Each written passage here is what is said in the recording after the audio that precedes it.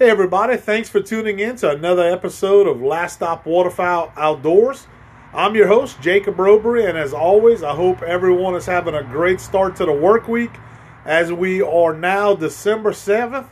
We are Monday, the day after the first split of duck season here in Louisiana, and I hope everybody had a good start to the duck season this year in the first split. Whether you're in the coastal, the western, or the east zone, we are now all closed. And I want to give you my takes and recap kind of how we ended our first split here, around South Louisiana, and kind of compare it to what you guys are seeing out in the field. There's a lot of chatter, a lot of talk about how everybody's season's been going. I've talked to a lot of people at the boat ramps. We've been all across the state for the first split. Many of you who tune into the show know that. It's been a very busy first split for us personally. Me and Jackson and my other buddy Troy Fontenot, who has been on the show on previous episodes, we do a lot of hunting together. Me and Troy, we've been childhood friends for quite a long time. And, me and him tend to hunt a lot together during the first split. And now with Jackson coming into the picture, we had a lot of time to hunt first split, which I feel grateful and very blessed for. I'm sure many of you had the children, through the Thanksgiving holiday, able to hunt with you, and that's always a good thing in my opinion, exposing some younger generations to the sport. But yeah, guys, if you've been following us on previous episodes, we've talked about a lot of reports and giving you some updates as far as hunts that we made in the first split here in the East Zone. We predominantly hunt the East Zone, as many of you who follow the show know. You'll hear us talk about. I only made one hunt early in the season. That was in the coastal zone, and that was a very successful hunt that we had with my good friend Charlie Paraloo down in the Biloxi Marsh. Things have changed quite a bit even in those areas. I've been staying in contact with Charlie, talking to him, but I'm really interested to know what, I talk to a lot of people, but those of you who listen to the show and tune in and follow us on social media, on Facebook, on Instagram, and all our social media platforms, I hear from you guys a lot of times, and I've heard a lot of mixed reports coming from the first split. What did the first split provide for us here in Louisiana? Is it a better season that we saw last year or the previous years before, or is it not? You hear a lot of mixed reports out there right now of how the first split went, and that really is nothing different than you see year to year.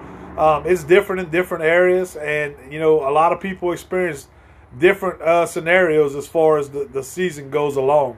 But I have to admit, for us, we did a lot of hunting when the East Zone opened up. I had the entire week off, as many of you know if you've listened to the previous episodes.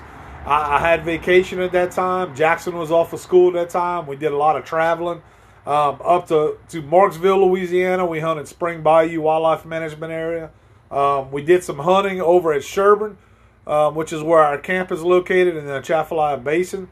And I'll give you some takes on that as far as Sherburne, what kind of conditions it's in. And then we actually rounded out the split yesterday in an area. We went back to the marsh, and me and Jackson, when I say we, made a trip out to Manchac Wildlife Management Area right around Rudock and LaPlace, Louisiana. So just to kind of give you guys a little backspill on Manchac, Louisiana, that is a WMA that me and Jackson hunt here, not too far from the house. We hunt it several times a year. From Gonzales, Louisiana, where we live here, it's about a 45-minute to an hour drive toward New Orleans, and you get off on I-55 headed toward Hammond, Louisiana.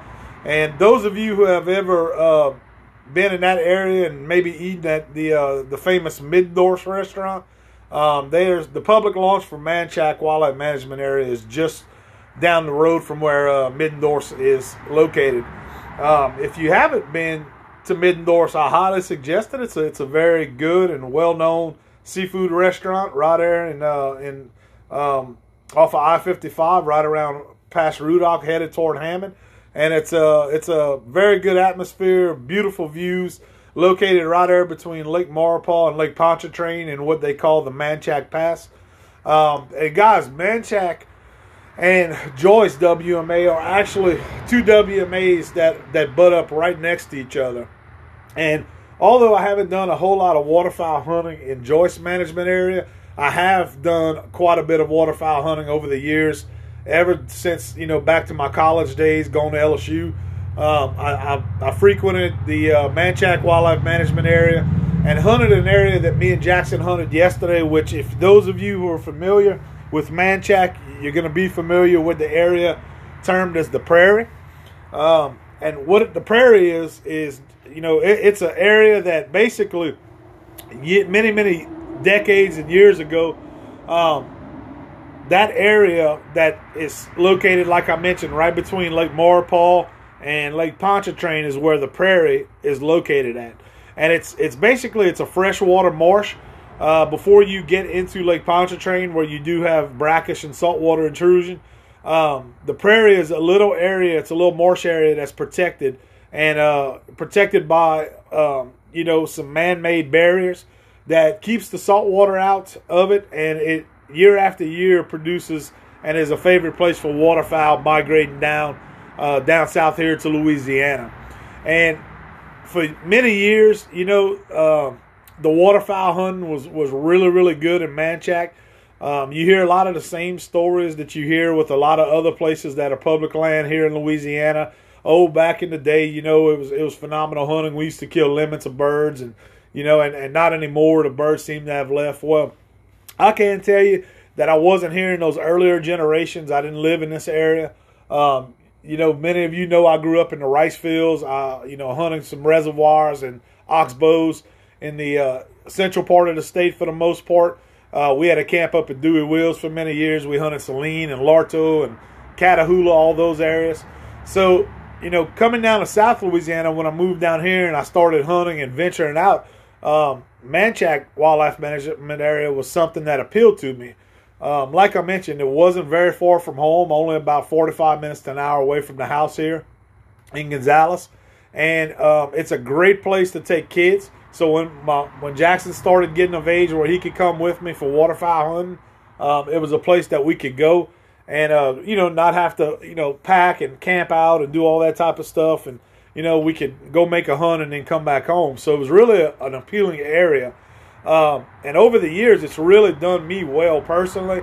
It's a place that I could go every year, and I could guarantee that I'm going to kill something in the Prairie area of Manchac Wildlife Management Area.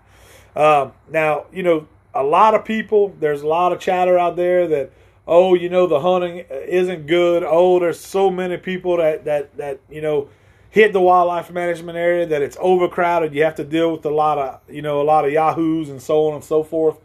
And, I never really had to deal with that and experience that too much. Up until yesterday, I'll say that for the most part. Because my job, working at retail, when I started hunting the Prairie, I was working at Cabela's at the time. I was working retail. And I had a lot of time off during the week, which was great during waterfowl season because I didn't have to fight all the pressure of the weekend, weekend warriors and so on and so forth. I could go out there, just might see a handful of hunters, which many times I went out to the Prairie. It was maybe me and one or two other boats. So that was always nice. And to be honest with you, I think a lot of that had played into the success that I had out in the area because I always seem to be able to put nice straps together of birds. And honestly, it's a wide array of species of birds that tend to go there. It seems like it changes every year. When I first started hunting it was a place that we would go and I could kill mallards, I could kill pintail. It was always a real good place for teal. The Prairie itself, like I mentioned, is boarded off from Lake Pontchartrain. It sits right between Pontchartrain and Lake Maurepas. So you have a freshwater estuary, and you have a Lake Pontchartrain, which is brackish and saltwater. The Prairie being a freshwater marsh, it is able to house quite a bit of birds that migrate down because of the vegetation that grows in it. It's a shallow water marsh. I mean, when we hunted it yesterday, we threw out Texas rig decoys, and we were able to walk out in the marsh itself. And you weren't even, maybe but knee deep. So It's a very shallow marsh, a lot of vegetation, and when I say vegetation, it's good vegetation. You have your duck potato grass, you have your hydrilla. It's just appealing to a lot of different bird species, which is what makes it very versatile, in my opinion. Over the last couple of years, it's been a wintering ground for bluebills, a lot of scaup. So you do get a lot of divers that'll frequent that area during the wintertime. I can't tell you how many bluebills we saw over the last several years. We were able to put some straps of divers together in the prairie area on the trips that I made. But it's not only a diver area that we frequent, because if you're not into diver hunting and you don't like divers because you think they taste bad or whatever, you don't like to eat them, they're not good table fare.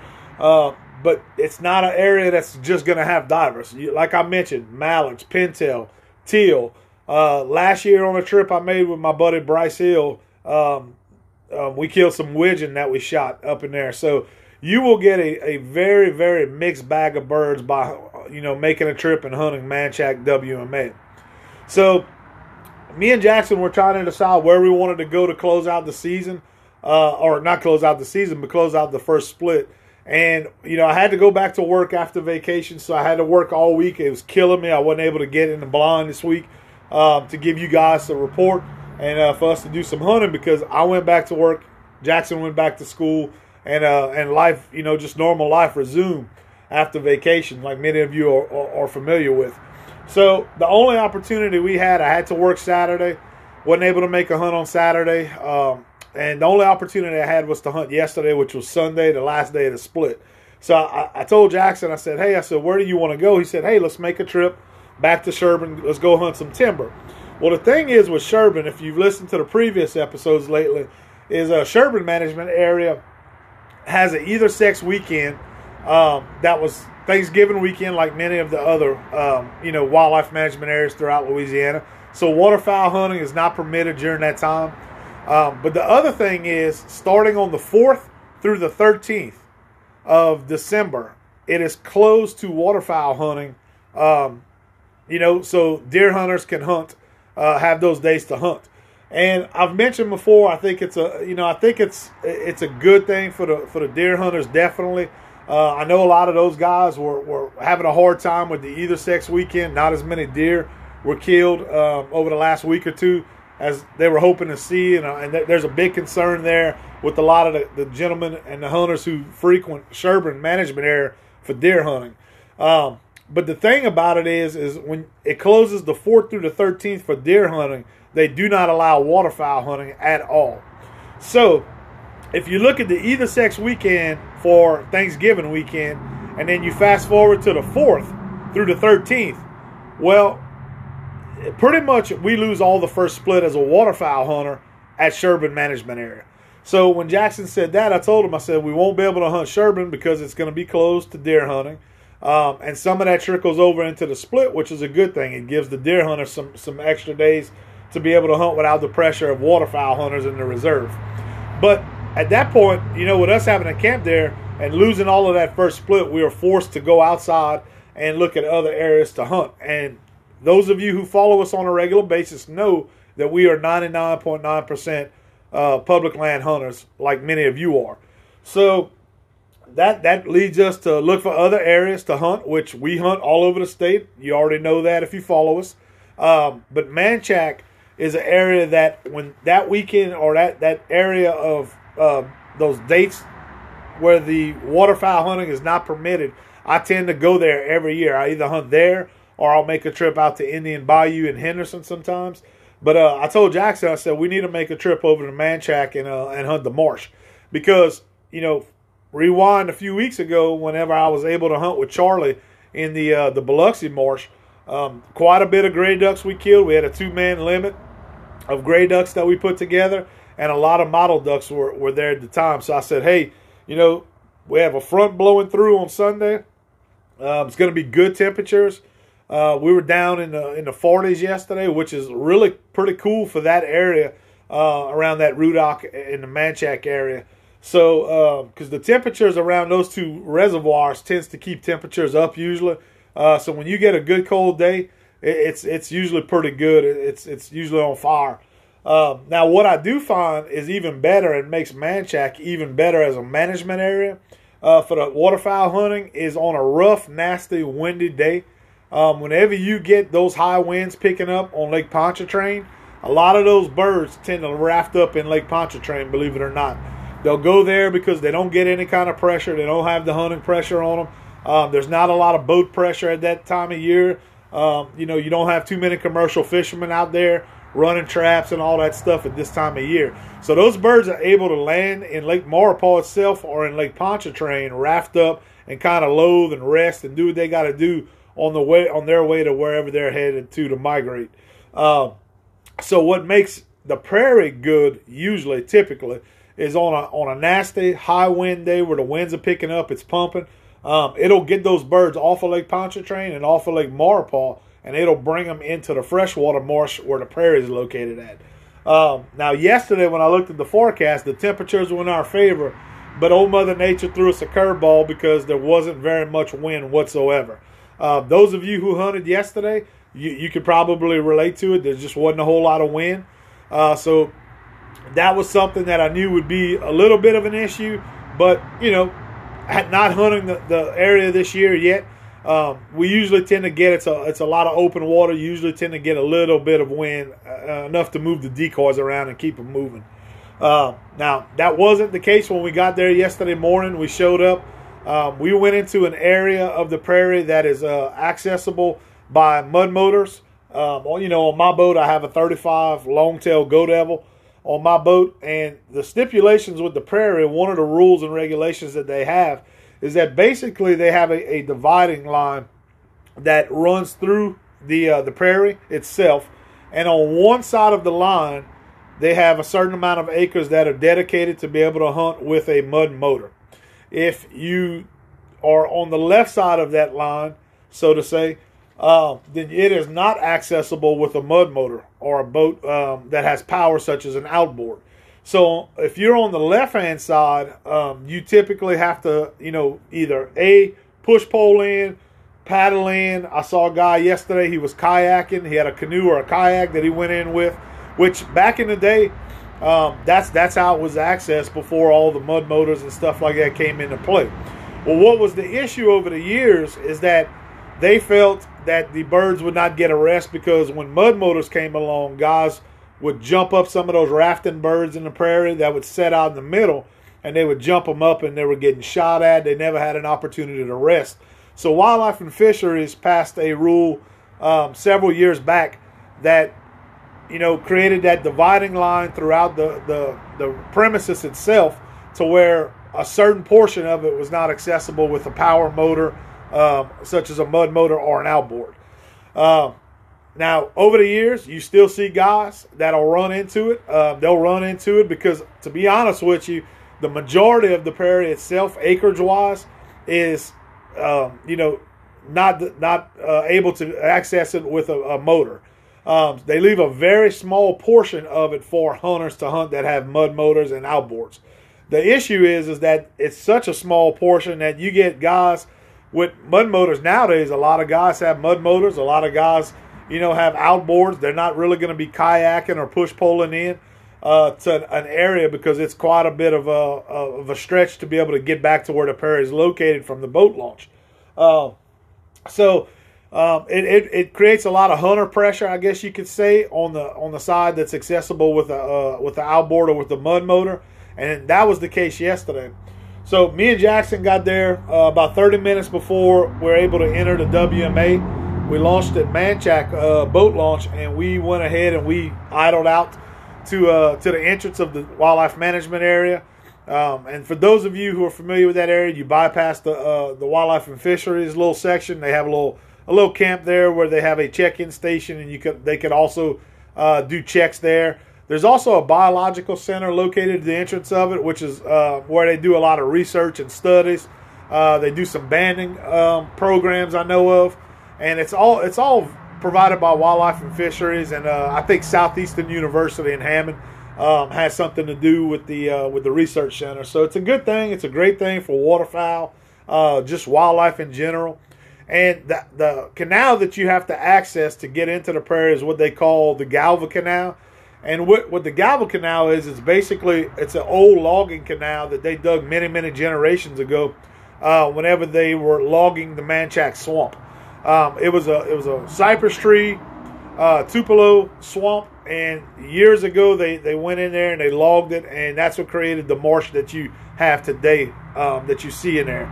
So the Galva Canal is the one way when you enter through the management area to get to the area that we hunted, the prairie.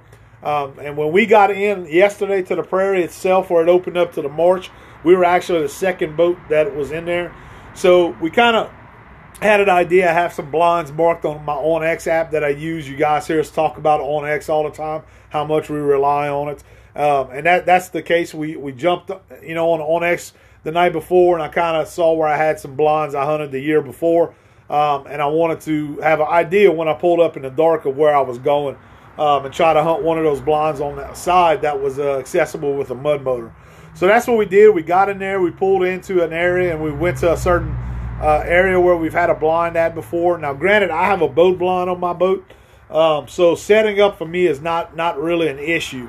A lot of times in the prairie, you have a lot of cut grass that surrounds the banks, a lot of cane like you would see maybe in Venice, Louisiana, if you're familiar with that. And but what I like to do is I like to stay off of the banks, because I find that in the past I've had a lot more success staying off of the banks. Those birds, especially like your divers, like your bluebills and your redheads and your scaup, all that type of stuff, you'll get a lot of those birds that are wrapped up in the open water areas. And then all your other ducks, such as your gray ducks, your mallards, your pintail, your teal, all the puddle ducks, they'll see those big groups of birds rafted out, and you know how that is. They'll go directly for those. Also, a lot of coots tend to frequent the area because of all the grass that's available in there. So coots have been a real confidence bird that I've used in the prairie over the years. I actually went out probably 7-8 years ago. I went out and I bought coot decoys dedicated to when I hunt that area.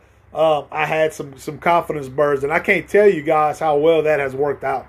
I've had many birds that I've killed in the prairie area over the years that have decoyed directly to those coot decoys that I've had put out, and that's really something that I throw in the boat. I make sure I have them. As a matter of fact, today I strung up some more coot decoys just so the second split when we kick off and I make a trip out there, I have some more decoys to add to make a bigger coot spread for me. But that if you've ever doubted, if coot decoys work, or something as simple as just taking some 1 liter or 2 liter Coke bottles that you buy at the store, paint them black, throw some string and a weight on them, and guys, they work just as well. That's what I actually started out with when I started kind of integrating coot decoys into my spread when I was hunting the prairie, and I used to use them also when I hunted Dewey Wills up around Saline Lake, because a lot of coot population was up there, and I found that they always decoyed well to those coot decoys. Well, up there at Dewey Wills, that's what those guys do. They use Coke bottles, paint them black, and they put them out in their decoys. And they'll use them not only for coot decoys, they'll just use them as mallard decoys or whatever, decoys that they want to represent. They'll use Coke bottles.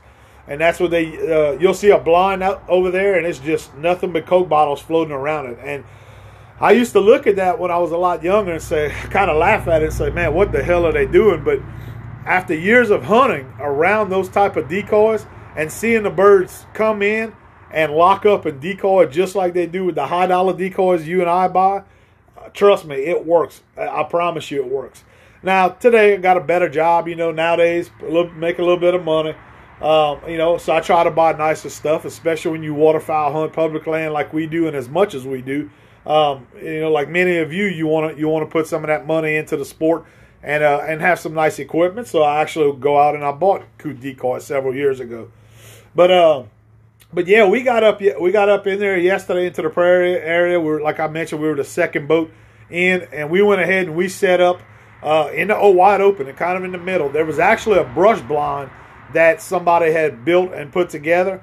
So we got in there. I kind of, secured that blind when I saw it. I went up to it. It had some brush on it, which you could tell was built probably at the opener of the split because some of the brush was starting to kind of deteriorate and fade out, colors. So the good thing is I had actually brought some brush with me. Me and Jackson went this week. We cut some palmettos. We cut some oak limbs and stuff like that down. During second split, I really like to get a fresh batch of brush. And I usually cut it right before the second split so it has time to kind of die off and have that natural look with everything else in our surroundings. So I use that cover on my boat blind. Even though my boat blind is netted and I have moss and natural vegetation on it, I always cut some extra brush to be able to use for the second split.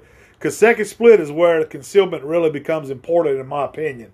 But an area like we were hunting yesterday in the prairie where we're in wide open, I was able to pull up in that brush blind, and like I mentioned, even though it was an older blind that had been there for a few weeks, I had some brush with me, and I was able to kind of fill it in and kind of brush it up and camouflage ourselves real well. So we had a really good setup.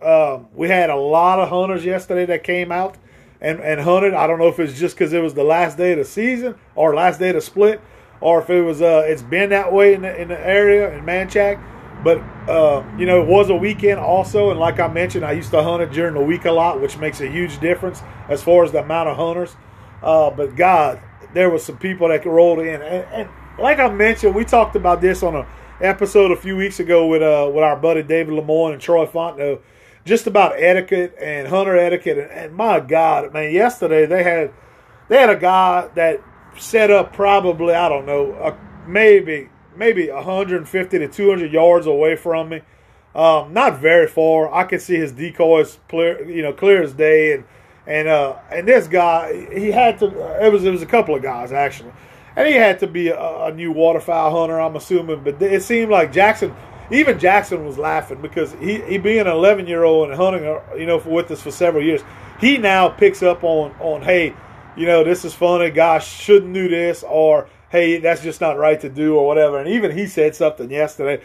But this guy, from the minute their motor shut off, it was nonstop blowing a duck call and talking out loud, and you could hear him banging on the boat and this and that. And just typical nightmare public waterfowl hunter that everybody talks about, that you always hear stories about. But you know what? Being on public land, I felt confident we had a good setup. I said, I'm not moving. I'm not about to move after I put out all the decoys. We were brushed up real well. And I said, if anything, he'll scare some birds off, and they'll probably see our decoys right here in the middle in the open water. And you know what? We might get some birds that come in and help us out with the noise that they're making. So we stuck where we were. We felt confident. Before daylight, you could hear the wood ducks, it's not an area where you tend to get a lot of wood ducks. Once again, we're in a marsh. We're stuck right off of Lake Pontchartrain. Not a whole lot of tree lines around there, but they do have one tree line behind that borders the prairie, and I'm assuming that's where those wood ducks were coming from yesterday, unless it was possibly some migrating wood ducks. But we could hear some wood ducks, a couple of big groups of wood ducks moving and very vocal before it got daylight. So that was good to hear. And I was assuming that we were gonna do really well at daylight. Typically there at the prairie, it's one of those areas. It's a good place for a kid because a lot of times, with being in open water and that sun coming up over Lake Pontchartrain, you can start seeing a little bit early. The birds are able to see decoys before shooting time a lot of times, and oftentimes you will end up with a couple of birds in your spread right at daybreak or right before shooting time. So I told Jackson, I said, hey, get ready. I said, because, it's a good chance. It's a good opportunity for you to pop, something off of the water and water swat something right at shooting time. And got kind of just, alert him to get him ready. But once it started going, we heard a couple of shots. Didn't see a whole lot flying, to be honest with you, right at daylight. It was probably about 20 to 25 minutes after daylight, and Jackson stood up on the edge of the boat to try to pick up something that he had dropped. And when he stood up, we had a group of, I think it was like 6, what looked like scaup, maybe some doe grease, scalp, something like that, a diver duck.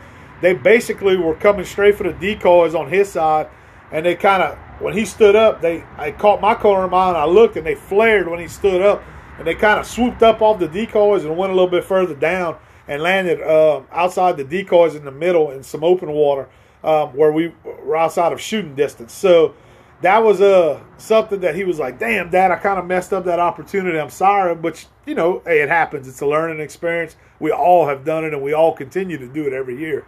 So we had that group that was sitting out there, and not probably 5 minutes later, another group, I looked to the left, and they had a group of 3 or 4 birds that I could tell coming at us. I gave them a couple of quacks on the call, and they kind of banked out in the front of us. They made a big wide circle, and they came in from our right to our left, and they swooped on into the decoys. Well, what it was 3 of them, and 2 went straight to the left side. I let those pass so Jackson could shoot, and I took the one on the end. Ben's, I was on the right-hand side of the blind. So when they came in, we pulled up. I shot. I dropped the one that was on my side. Jackson shot 3 times, unloaded his chamber, and the 2 that he had got away. I tried to help him finish them, but they went left on his side. I didn't want to shoot over him. So we ended up knocking down 1 out of the 3 on that one, and Jackson gets real disappointed with it. But, guys, he's 11 years old. He's learning how to shoot on the wing. Hell, how oftentimes do we miss? I try to tell him.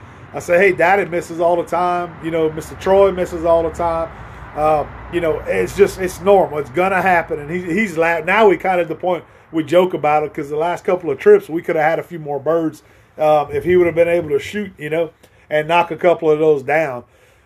He's even had a couple on the water lately that he's put pellets all around, and and they get out of there miraculously somehow. So yeah, he's fed up with it. He gets down on himself about it. But like I told him, he's learned so much this first split and matured so much as a hunter. It's unbelievable to see his transition from what he was to what he is now as a hunter. He's learning a lot. He knows what birds look like when they're flying. He can tell different species now by the way they fly. And it's just stuff that comes to you with experience, like many of you, are already aware. So we had our missed opportunity there to get a couple of more birds, but we were able to at least knock down one, get the strap started. And then after that, it just seems like it locked up. There was some shooting in the back, closer on the side where it was not accessible with the mud motor. There was a couple of guys that ran in there yesterday. Did some hunting back in there, and we could hear them shooting. They were butted up, it seemed like, to Lake Pontchartrain. But there was no wind whatsoever to get those birds up, like I mentioned earlier. The wind was very light and gentle, like it has been much of the split. Sitting out here, at my home today, recording the podcast, which you guys, prime example is the day after the split. I'm looking at a good steady breeze blowing, sunshine. It would be a good day to be out there, quite honestly. It would be a good day probably in the marsh today for sure. But it couldn't duplicate that win yesterday when the season was open. That's how Mother Nature's kind of done us this year, it seems like, for the first split. But that's what we get, and that's what we have to deal with, and we move on from it. But yeah, fast forward, we touched base yesterday. We were in the blind. We touched base with our buddy Troy Fontenot.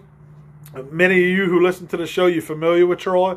He's been on a couple of our episodes this season, and gave him a call. They were actually hunting Red River or Yancey, Richard K. Yancey, and he told me when he answered the phone. He said it sucks. He said we're not seeing nothing flying hardly. We have one mallard drake that came in. We popped it, got it on the strap, and that's it so far. And turns out that's what they ended up with for the day.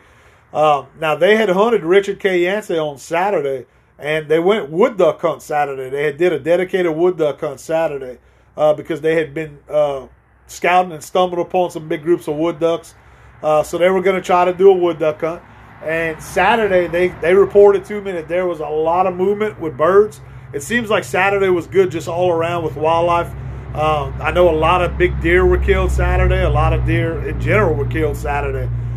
There was some really good waterfowl reports from across the state. It seems like Saturday was a really good day for hunting to be out there. And he told me, he said, I wish we would have had decoys to hunt, because there was a lot of big ducks. He said gadwall, mallards, just on the move, just a lot of birds flying, a lot of shooting going on. They ended up wood duck hunting, and I think they killed a limit of wood ducks like they had, wanted to do. But he said he wished they would have had a whole set of decoys to be able to hunt big ducks as well. So, Sunday, it wasn't as good for them. They ended up with one mallard drake yesterday. And he asked me, he said, what do y'all have? And we were talking as we were in the blind. And I told him, I said, we have one. Right now, we had a group come in. I said, and we got one out of the group. And literally, while I'm on the phone with him, I see a single flying low to the water and kind of coming toward the blind, what looked like it was coming towards our blind. So I hung up with Troy, and I picked up my call, and I hit a couple of notes on the call. And that bird's just kind of banked hard, and it kind of made a circle around us and cupped right up on in and came into us. I pulled up on my side. It came in. I pulled up. I shot, and I absolutely folded her. I destroyed the bird. It broke both the wings, the back, everything. It was a good shot on that one. And Jackson said, well, Dad, he said, what is it? I said, honestly, I'm not sure. It happened so quick, I wasn't exactly sure what it was. I thought it might have been another diver duck, like a scalp or something like that, but I wasn't sure. So he hopped out the boat. Jackson hopped out, and he got himself a pair of waders this year for the first time. So he utilizes those things as much as he can to jump in the water and go out there and piddle around sometimes. But he went out there and he got it, and it ended up being a hen redhead. So that's actually, believe it or not, my first redhead I've ever shot, guys. I've never really had an area where we had a lot of redhead populations, and that is the first redhead that I shot. I wish it would have been a drake. I would have probably mounted one because that's something I need to add to my collection of mounts. But it ended up being a hen, and I absolutely destroyed her. So there was no chance of having her brought in to be mounted. So, but we'll get our chance. We'll kill a nice, pretty drake redhead and put it up on the wall in time, I'm sure. So. But we stayed longer than I'd say most hunters around us yesterday. There was a little bit of shooting. Going back to the inexperienced hunter, that same group of guys I talked about that set up not too far from us, at one point they were just bored to death. They hadn't shot anything. They were tired of blowing their duck calls, I guess. And they went ahead and they started shooting at finches and these little sparrow birds and tweet birds and all that type of crap. And damn near had to have shot a box of shells messing around with that stuff. So, but yeah, we outweighted all of them. We outlasted them. We stayed, hoping that we might get some big ducks. We saw probably 3 or 4 flocks of larger, flight ducks that were up top yesterday. But besides that, guys, it was dead skies. And I talked to my buddy Charlie. He hunted the marsh yesterday. It was the same story with them. Over in the Biloxi Marsh, just dead skies. Talked to Troy over at Richard K. Yancey, dead skies, and our buddy David over in Marksville, same thing. Saturday was a good day for him over in Marksville. Yesterday, not so much. So, in your area, you may have done really well to close out the first split yesterday, but we, where we were, and the people that we know and from all across the state where they hunt at, it seemed like it was a much slower day yesterday than it was on Saturday. So we kind of closed out the end of the first split on a down note. But like I told Jackson, I said, hey, it wasn't a total bust. We put 2 birds on the strap yesterday, and we didn't scratch. The 2 previous hunts me and Jackson were able to make from last week, we ended up scratching both days. So we were really down and out, which is one of the reasons I wanted to go to the prairie yesterday, because I said we're not going to scratch there. We always kill some birds. And we'll put something together, which we did. We put a little something together, but, nothing to brag home or write home about. But it wasn't a scratch, and that's a good thing. So, overall, the first split, guys, in my opinion, I think it was a positive first split. There's a lot of birds that came down. Did those birds stay in certain areas? No, not necessarily. They a lot of times they don't stay. They're moving around. That's the thing that makes waterfowl hunting so challenging. They hear one day and they're gone the next minute. It can be that quick. But overall, the first split for us, as a group. And when I say a group, I'm talking me and Jackson, and I count Troy because me, Troy, and Jackson, when we hunt together, a lot of times we are the three that hunt together. So I call that our little group. The hunts that we made in the first split, we were able to put, I think the count we at right now, we're sitting at 42 or 44 birds that we were able to put together this first split, which is above where we were last year. We were sitting at 28, I believe, last year for the first split. So are the numbers for us better? Yes, they are. Did we see more birds this split than we did last year? Yes, we did. Now, we covered a little bit more ground probably this year than we did last year. I say that, but not really. We pretty much hunted kind of the same pattern and same areas that we hunted last year. Like I mentioned, we can't hunt much at our camp in Sherburne during the first split, so we only ended up making 2 hunts there. But the areas that we did hunt were areas that we hunted last year, and we were able to kill more birds this split than we were last year. But last year we did hunt Richard K. Yancey opening weekend. We had a really good opener there with a large number of birds. So really, honestly, last year the majority of our first split birds were killed opening weekend at Richard K. Yancey. So looking at it as a whole, yes, we did do much better this first split than we did last year. What do I see as a difference this year? First split, a lot more teal. This year, a lot more teal showed up in the state earlier this year than they were last year. Last year and the year before, me and Troy and some other guys, at the boat launches and stuff that we talked to, we had conversations about how the teal were, seemed like they were starting to become non-existent. The green wings in particular weren't showing up nearly like they were years before, in the previous years. That changed this year because the green wing teal definitely showed up first split here in Louisiana. So a lot of green wing teal. That's a big difference that I saw first split. Gray ducks, gadwall. It seems like when the coastal zone opened up, it was hot and heavy. The west zone, the coastal and the west zone were hot and heavy with gray ducks. They didn't stick around very long from what it looks like and what the reports are. It seems like the gray ducks were on the move quite a bit. They didn't stay in the marshes quite as long as they do some other years. So they've been on the move. Not to say that there wasn't populations of gray ducks being killed up until yesterday, because there were, but just the vast numbers of gray ducks, I think, kind of diminished throughout the first split here in the state. In my opinion, and this is just my opinion on where I hunted, just a small sample of where I hunted at, the gadwall and the mallards did not show up, especially the mallards so far. Now, like I said, that doesn't mean it's the same in your area where you hunted at. That is just my take on where we hunted from the small sample of the areas that we covered. Mallards, I did not see hardly a mallard. I didn't have a mallard decoy first split, I'll say that. That where we had an opportunity to shoot that I could remember. Just not large numbers of mallards yet. I know Sherburne is usually an area we get mallards, a lot of gray ducks and mallards.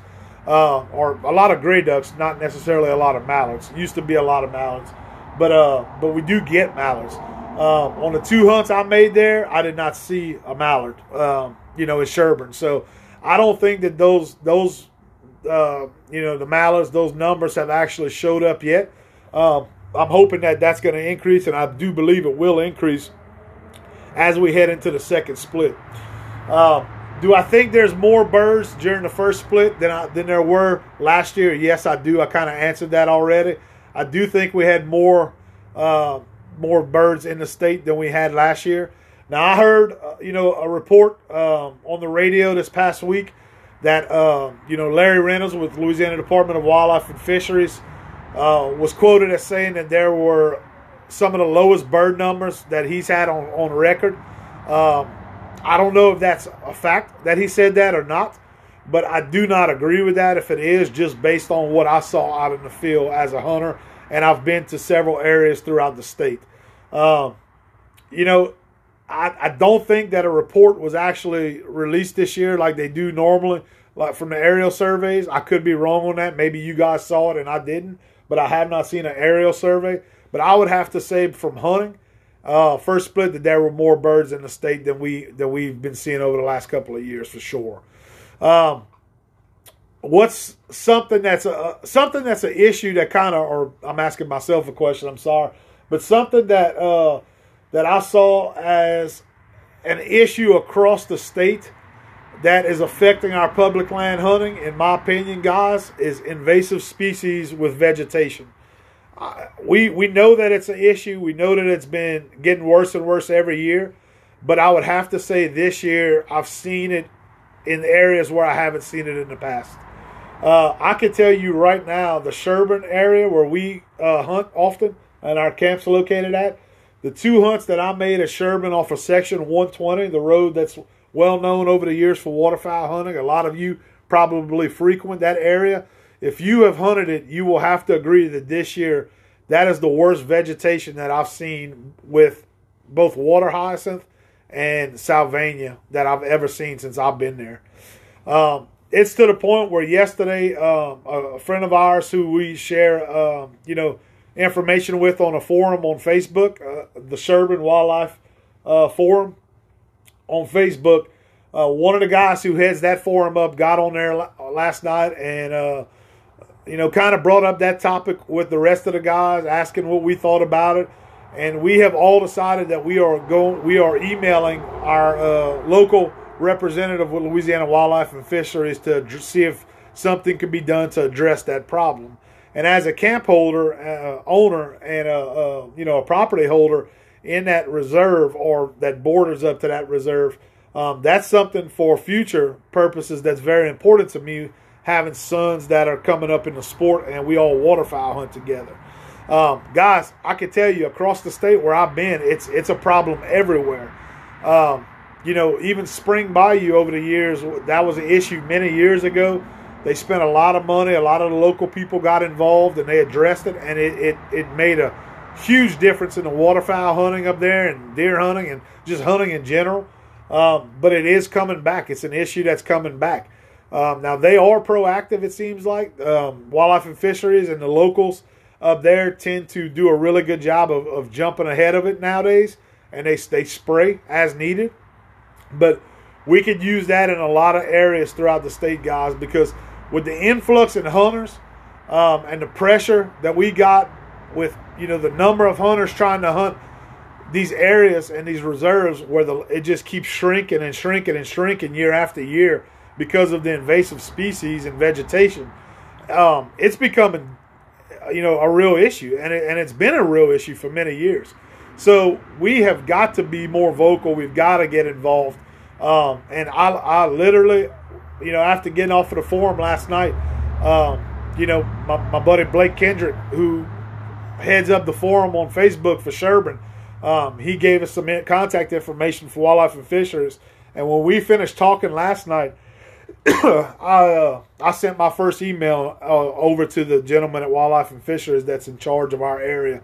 And hopefully we'll get a response back. But our plan is to continue touching base on a weekly basis, even if we have to just keep sending emails and hopes of something being addressed and getting done as far as spraying and stuff like that goes.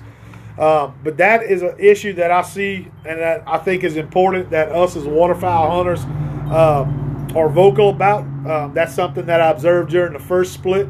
And really, I know Mother Nature, I've even said this on previous episodes, it changes year to year. You have to scout out your areas because they do change. But I was blown away by the amount of vegetation this year that I've seen.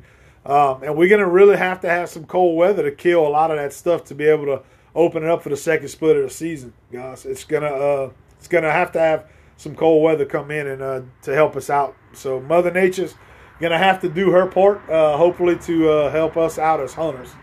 But yeah, I'm real interested to hear more opinions on what you guys are seeing out there. First split, was it good for you? Was it not good for you? Are you disappointed in the way things went? I love to hear all your takes on it. I like to get opinions. I've talked to so many people just this split alone. New friends I've made at the boat launches, to check out and follow up with year to year and have new hunting buddies. And that's one of the things that I absolutely love and drives me to public land hunting. It really is, and we've talked about that on other episodes. But made some really good friends so far this split.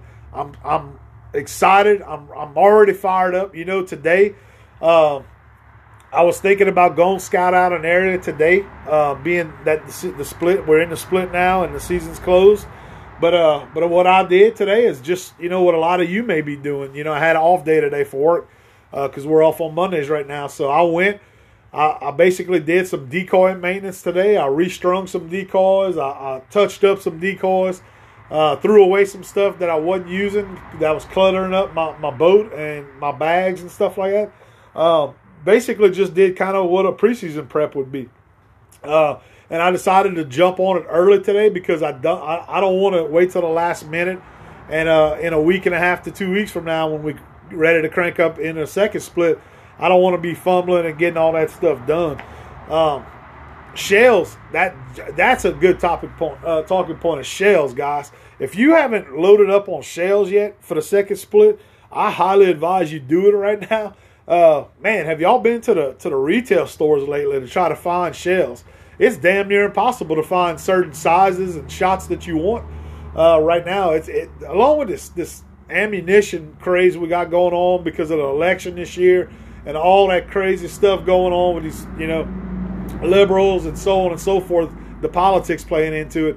It is very difficult to find ammunition, whether you're a deer hunter for rifle cartridges or shotgun shells for waterfowl hunters. Like I said, I have a Cabela's and a Bass Pro located, 5 minutes or 10 minutes and 30 minutes from me. And I go to those stores quite often. I have 2-3 academies around me, and pretty much all the stores have been wiped out in the last week or two with ammunition. So if you are looking for shotgun shells to head into the second split with, guys, try to get it while you can, because I have a feeling it's going to get worse. And you may not be able to get a particular shot size if you're looking to do so. If you can buy it in bulk right now, that's what I started doing over the last year. But I still pick up certain shots, that I look for sometimes too.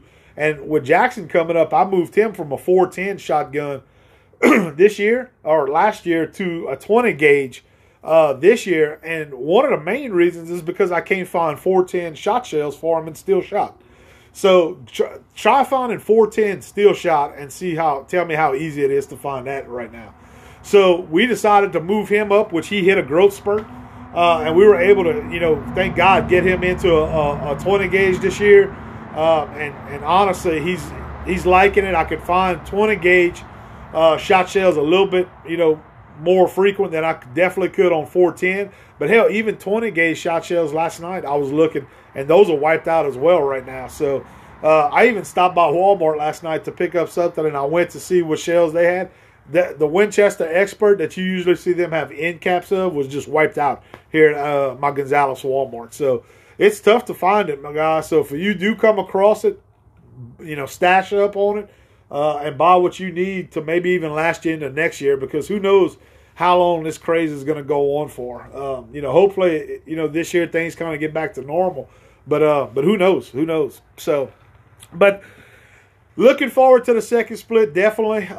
Don't know yet what the game plan is for opening weekend. I took vacation that weekend, which I based most of my vacation at work around waterfowl season, like a lot of you probably do. So I haven't really decided yet where I'm going to go for the opener of the second split in the East Zone. We may end up going to the camp, because I tend to do a lot more hunting at the camp second split, since we have so many more days available to us, and I like getting in the timber and hunting those gray ducks and mallards. So I'm looking forward to that second split. I think we'll see more numbers of mallards. I hope the teal stick around, I'll be honest with y'all. Because the green-winged teal here, and those of you who hunt on a regular basis, you can agree to this. That is your limit filler whenever we have lots of green-winged teal down, especially on public land. That's our limit filler, I call it. That's the birds that help you get to that six duck limit. So I'm hoping those green-winged teal stick around. I would love to kill, a couple of widgeon. It seems like over the last probably decade or so at our camp, we do get some widgeon that come in. So I have a beautiful Drake widgeon that's on the wall of the camp that I mounted from several years ago that I killed with my buddy Dustin Jumonville, one of the original Last Stop Waterfowl crew members, and I know my buddies Casey and Blake. They're also some of the OGs from the Last Stop Waterfowl crew. I know they did a little bit of hunting on foot when the split opened up, and they were able to kill a couple of birds over at Sherburne as well. So I'm glad those guys were able to do some hunting. Blake just had a brand new baby. So he's very blessed to do some hunting right now. But yeah, overall, guys, really happy with the first split. I hope you guys are too. I think we have some positivity based off of, comparing it to the last couple of years. And I think we have something, to look forward to as we get ready to head into second split, which is just 2 weeks away. So we're going to make a push. We're going to go through January with it here. I promise you our crew is going to be out there giving you some reports. If you haven't checked out lately our social media platforms and you stumbled across this podcast, go check us out on social media on Facebook, Last Stop Waterfowl Outdoors, Instagram at Last Stop Waterfowl Outdoors. Also YouTube, we uploaded some YouTube videos from yesterday's hunt.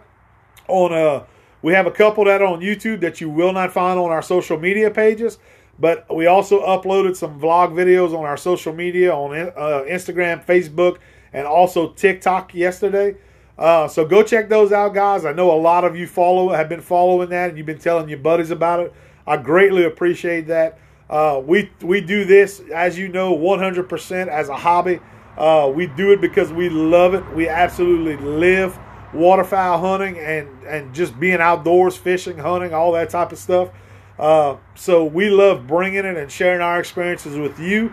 And it's also great for our group and my kids and myself as an individual that loves to hunt and fish. It creates a wonderful, memory for us to go back on and look at, the year after or 2 or 3 or years down the road by doing all this and putting it on social media and, having this radio show, this podcast. We are blessed to be able to communicate with you guys. I love doing this. This is one of the best things I've ever done as far as meeting other just great human beings in general and outdoorsmen and hunters. I could not do it without our sponsors that we have on the show. Anchor.fm, you hear me talk about them. Anchor.fm is the staple in our podcast. They are what gets our podcast out to you guys to be able to listen to on a normal basis, on a regular basis. They distribute it. If you've ever thought about making a podcast, you have got to check out Anchor.fm. They will monetize your podcast for you. They will distribute it to you. That's how you guys get it on Spotify, on Apple Podcasts, all the major podcast, streaming platforms. That's how our podcast, Last Stop Waterfowl Outdoors, gets to you guys because of Anchor.fm. So we have to thank them. Also, Beaver Creek Game Calls, guys. I've been blowing a Beaver Creek Game Calls custom duck call all season long, and I'm telling you, it is legit. It is the real deal. I have it along with some other calls, but I love my Beaver Creek Game Calls that Patrick Erkfitz made for me. Go check them out online, beavercreekgamecalls.com. Let Patrick Erkfitz design a duck call that's right for you. He can do colors you want. If you want a college color or alma mater color, you want your LSU Tiger colors, purple and gold, Patrick can do it for you. A lot of different options when it comes to duck calls he has to offer. But he also does goose, deer, turkey, and other stuff, guys. Go check him out at beavercreekgamecalls.com. Tell him that Jacob at Last Stop Waterfowl Outdoors sent you.